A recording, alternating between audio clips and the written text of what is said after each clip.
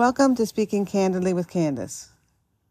Today we'll be talking about alcohol addiction and recovery.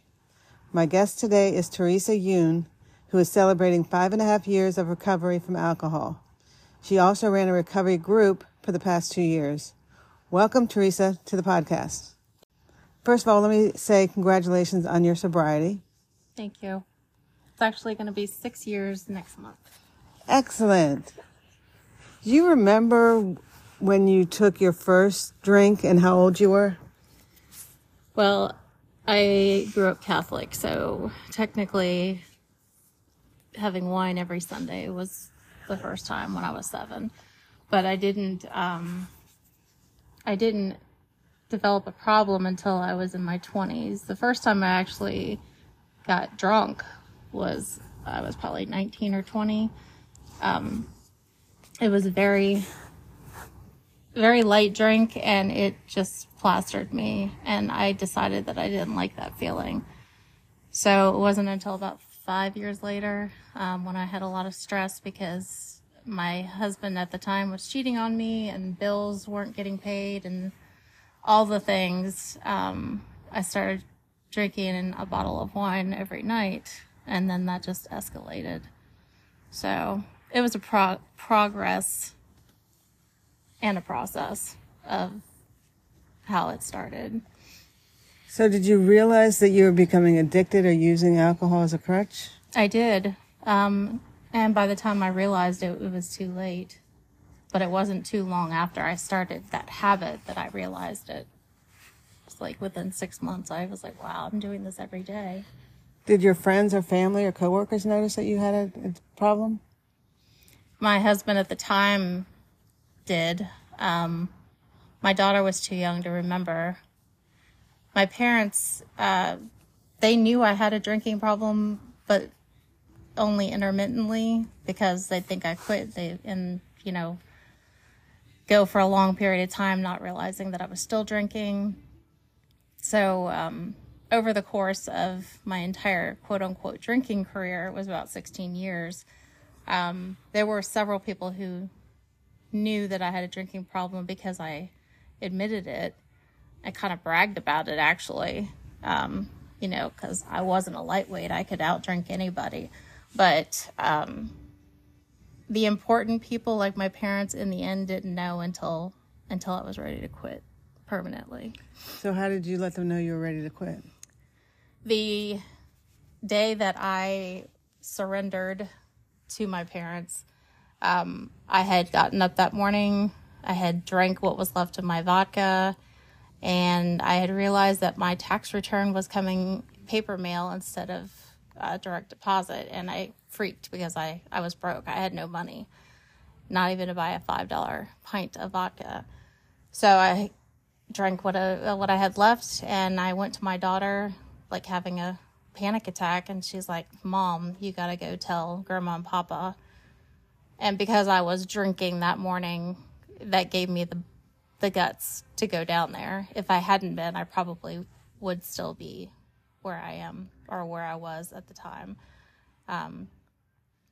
So the liquid courage gave me courage to go tell my mom and dad.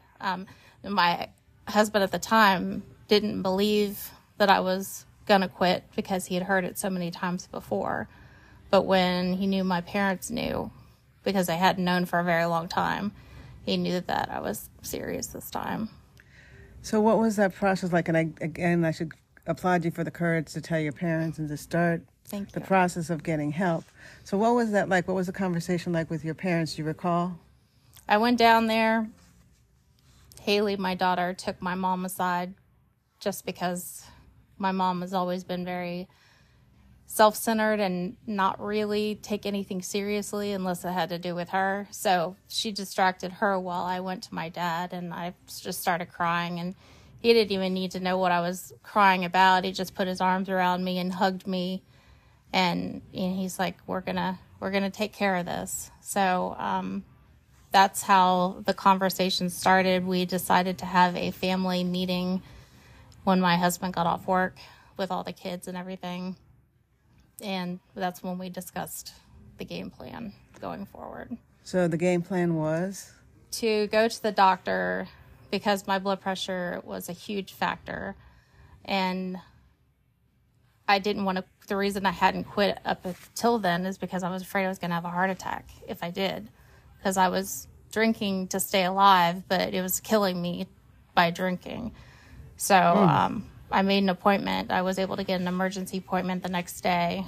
And I hadn't been to a doctor in a while, so this was a new situation altogether. I went in there. She evaluated, everything as far as what was severe to what could be addressed later. The most important thing was my blood pressure. It was 196 over 110, which is very bad. So we were to get that under control. And then she contacted Region 10 to get me an assessment to find out if I needed inpatient rehab. Because the plan is that I would try and taper without having to go to inpatient rehab.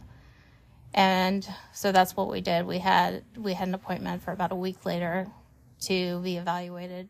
And then once I was assessed, they decided that I did not need inpatient rehab because at that point I had already tapered for 7 days, and I was probably at the point of just drinking 1 bottle of wine again. Because at the time that I decided to quit, I was drinking 1 liter of vodka a day. Wow. And they decided that I was doing so well with the taper that I would continue that, and then I would going forward, I would be doing the outpatient program through Region 10. So that's what I did. So do you remember if you were supervised on this dropping off of drinking, or did you control it yourself, or was it the help of family, your husband, your parents, your daughter? Was not supervised, but I guess I was supervised at the point when I would go purchase it, just to make sure I didn't have extra, because I was famous for sneaking extra. But I was so ready to quit that I was definitely sticking to the plan. Started with that night before the doctor, I got a pint instead of 1 liter and started there. So went from a pint of vodka to half a pint to a large bottle of wine to a small bottle of wine. And then by the time I was done tapering, I was drinking twisted teas. And at that point, when I got to that point, I didn't want them anymore. So I don't even know if I finished them or just poured them down the sink. But I didn't need to be supervised. And I think once my husband figured that out, he was okay with, letting me do what I needed to do. So it took about 10 days. What other support did you have during this process? And we know that a lot of times when people try to recover from an addiction, they fall off the wagon, so to speak. Did that happen to you? I was going to outpatient therapy once a week. I think I had started immediately going back to AA, which my husband went with me the first time to pick up my white chip, which is the chip of surrender, saying you wanted to start the road to sobriety. And I continued with AA. My outpatient therapy was only supposed to be 10 weeks, but I stayed in it for a year. Wow. After a while, I stopped going to AA. It came to the point where I was just going to get the chips, celebrations, which were very important to me, but I wasn't getting anything out of the group because I wasn't letting myself get anything out of the group. Like, I was afraid of getting a sponsor and working the steps, which now I know you have to be ready for that stuff, and I wasn't ready. I was ready to be sober, but I was not ready to be in recovery, because there is a difference.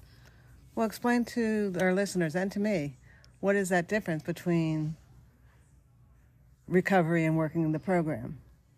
Well, sobriety is the physical aspect of getting clean and sober, not having any substances in your body.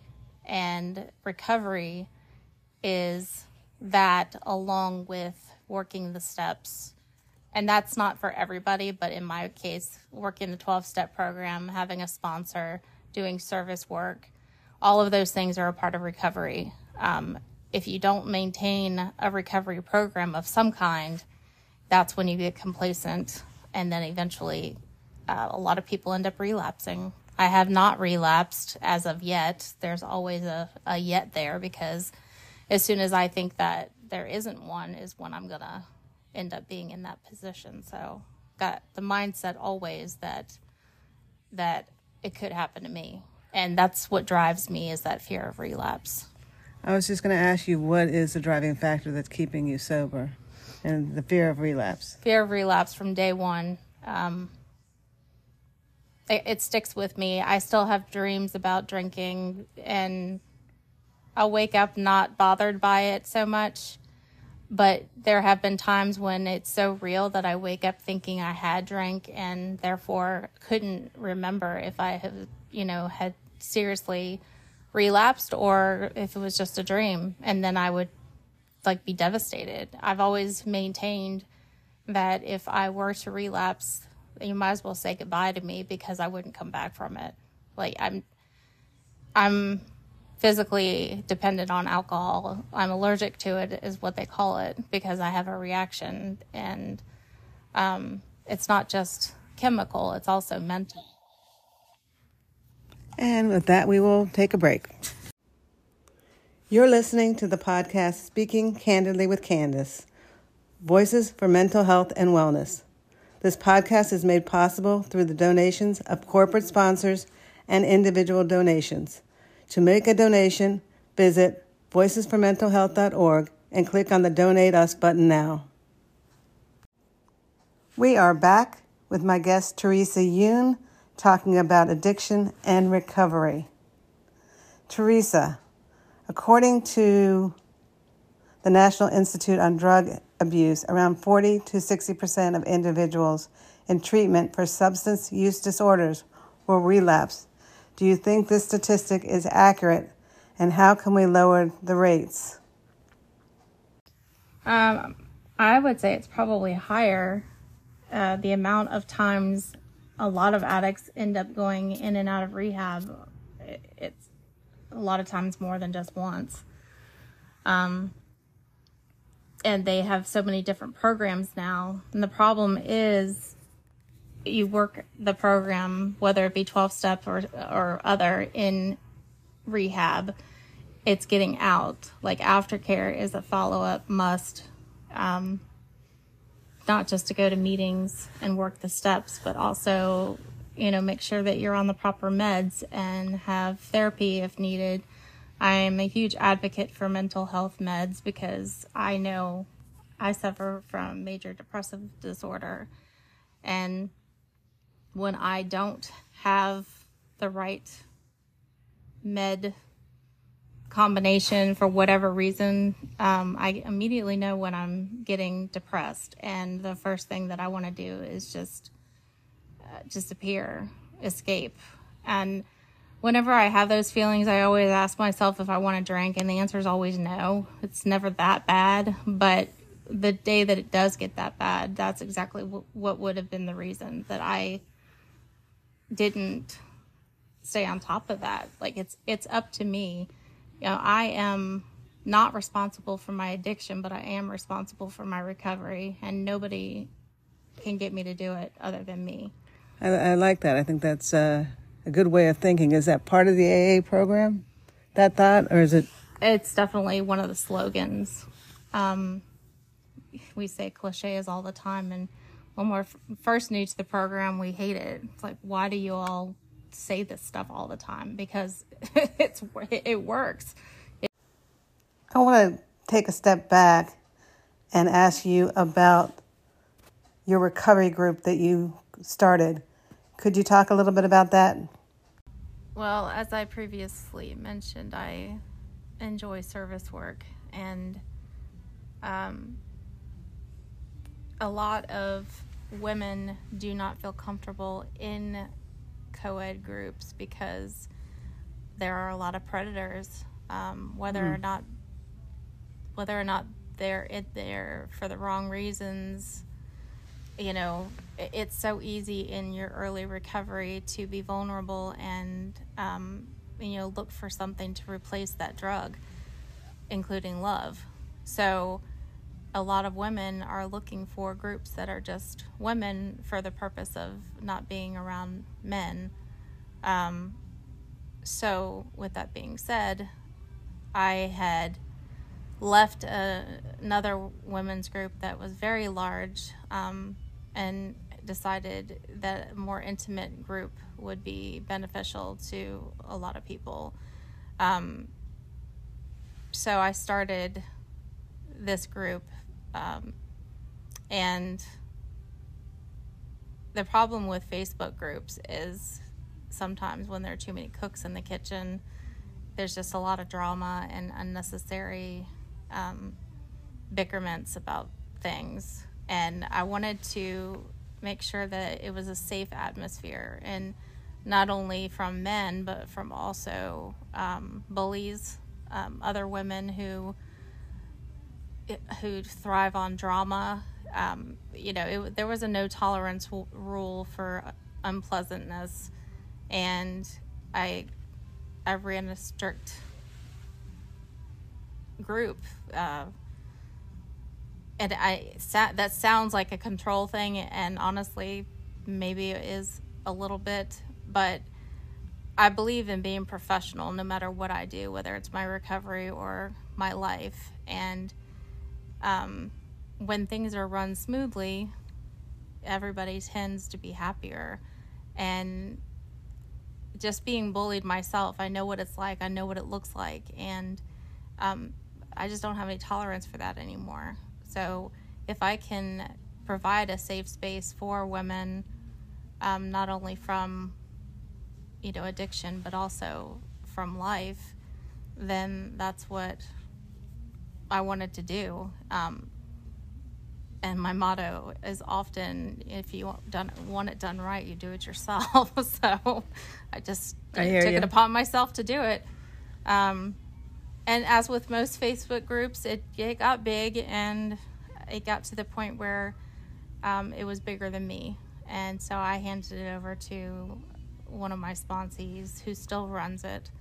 But I don't need that in my life anymore. I can do my own service work without being in the limelight, because that's what it ended up being, was something that didn't start out being for validation, but it ended up being for validation because it got so big, and I was recognized as somebody in the recovery world that people could go to, and I just didn't want to be in that limelight anymore. So well, I think that's fantastic that you did start it. I also think it makes sense about having an all-women's group. And I'm wondering, when you talk to the other women in your group, do you find there's more similarities into why each person became addicted? Like I said earlier, a lot of addicts have some sort of sexual trauma, whether it be from a partner or from a family member. There's almost always something that is in the beginning of their story. And that, again, has a lot to do with why they don't feel safe around men. And I say men, I mean, there are women out there who date women. I'm one of them. But we tend to have a little bit more empathy towards each other, whereas men, they don't always think with their head. So I have had a lot of women say that they don't go to in-person meetings because of the predatory aspect. It's a shame that has to happen, but I guess it's part of life. Exactly, and thank God for Zoom. That's one good thing that the pandemic left behind was Narcotics Anonymous and Alcoholics Anonymous has a huge following on Zoom now, so we don't have to go to in-person meetings if we don't want to. Let me ask you this, because you talked about Zoom, and I think that that's correct and a great resource. Are there other resources besides Alcohol Anonymous that you would recommend to the listeners?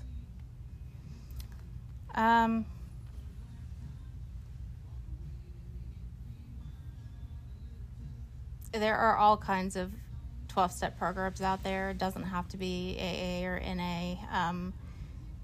I think that it's a good place to start, but there are other alternatives for, because a lot of people they're scared away by the whole word of God. And like I said earlier, it doesn't have to be a God. It can just be a higher power of whatever. Something that is bigger than you is what it has to be in order for the 12 steps to work. So there are other programs out there because there are a lot of people that just don't like the 12 steps. They can't follow it for whatever reason. So to answer your question, finding resources through other like doctors or therapists, asking questions, going online, researching. Don't assume that if AA or NA doesn't work for you, that there's nothing out there, because it's a huge community. You could go on TikTok and follow somebody who is an addict that is sharing their story every day on live videos. Facebook groups, there are all kinds of literature is very important. There's just all kinds of things out there, but the main point is that you have to want it. So that's the first step, is admitting you have a problem and asking for help. Great advice. I want to thank my guest, Theresa Yuhn, for being on Speaking Candidly with Candace and sharing her story. And to all the listeners, remember, you are not alone. You can listen to previous episodes of Speaking Candidly with Candace, as well as find mental health resources on our website at voicesformentalhealth.org. Be sure to sign up for our monthly newsletter and follow us on Instagram, Facebook, and YouTube.